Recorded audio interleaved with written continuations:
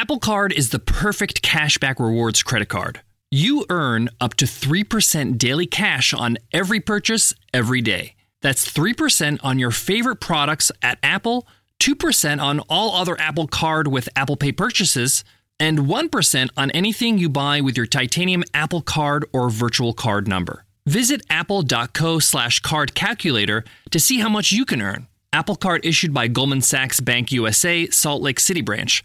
Subject to credit approval, terms apply.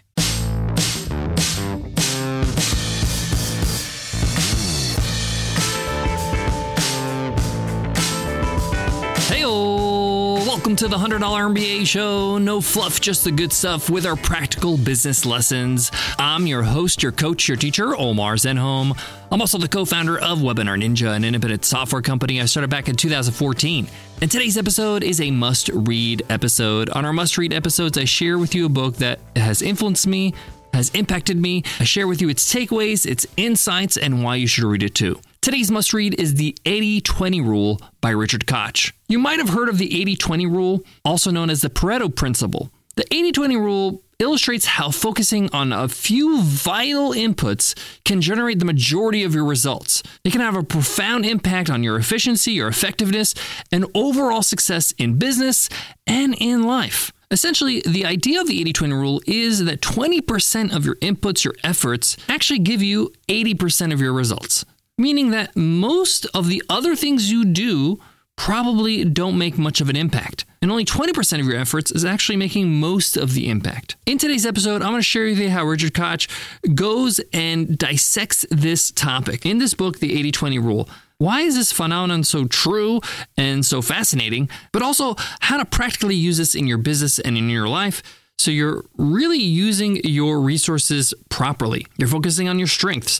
You're making strategic decisions and not just things off the cuff or from a gut feeling, and a whole lot more. Can't wait to get into it. Let's get into it. Let's get down to business. The 80-20 rule is something that I've heard about over and over and over in the last 20 years of my journey as an entrepreneur. And it's kind of one of those things that you know it's true and it's in the back of your mind, but it's not ever in the front of your mind when you need it.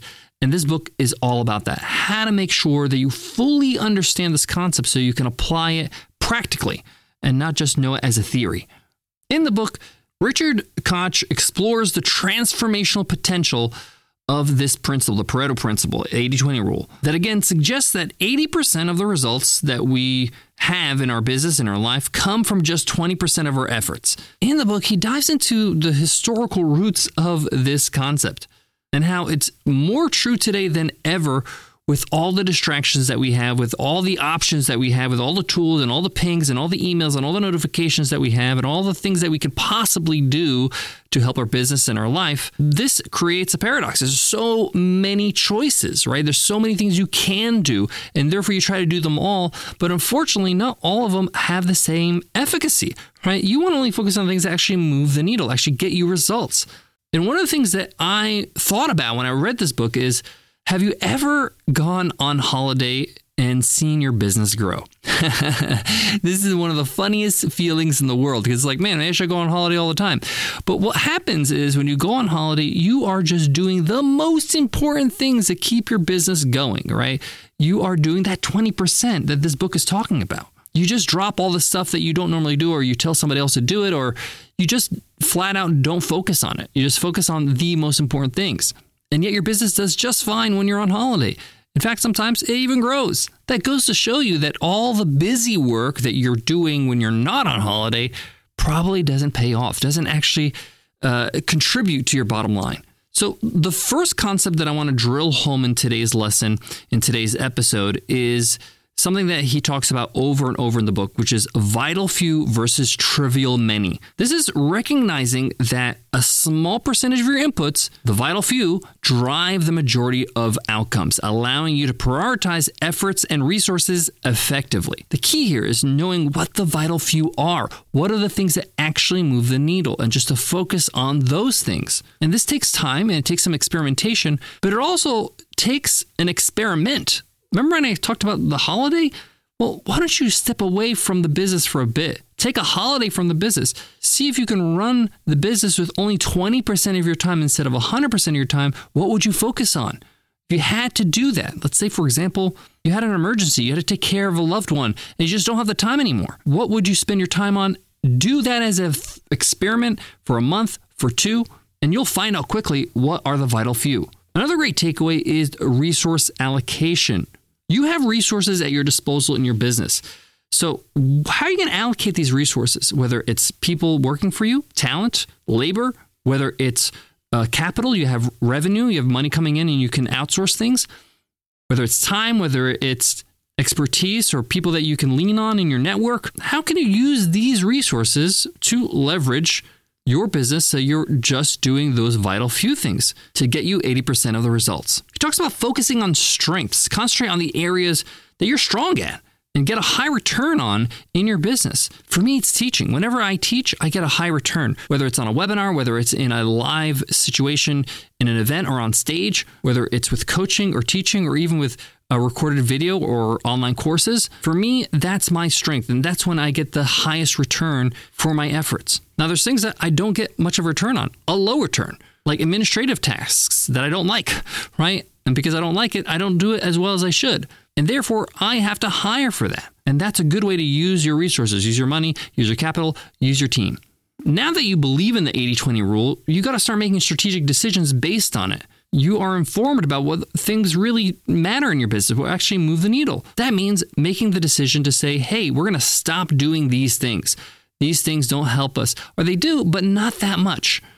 Not worth keep on doing. Let's just do the stuff that actually help us grow. This starts to change your belief system in your business. This starts to make you understand that, hey, not everything is created equal. Not every piece of work, hard work, is equal. Some things will have more of an impact than the other.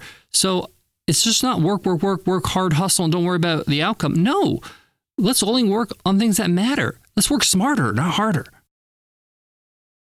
One of the things I learned in business is really echoed in this book, which is simplify complexity. Business can get really complicated if you let it. There's a lot of different procedures. There's a lot of different operations you're doing in your business, whether it's payroll, whether it's just doing a task, whether it's implementing a new product or service, or, for example, this podcast.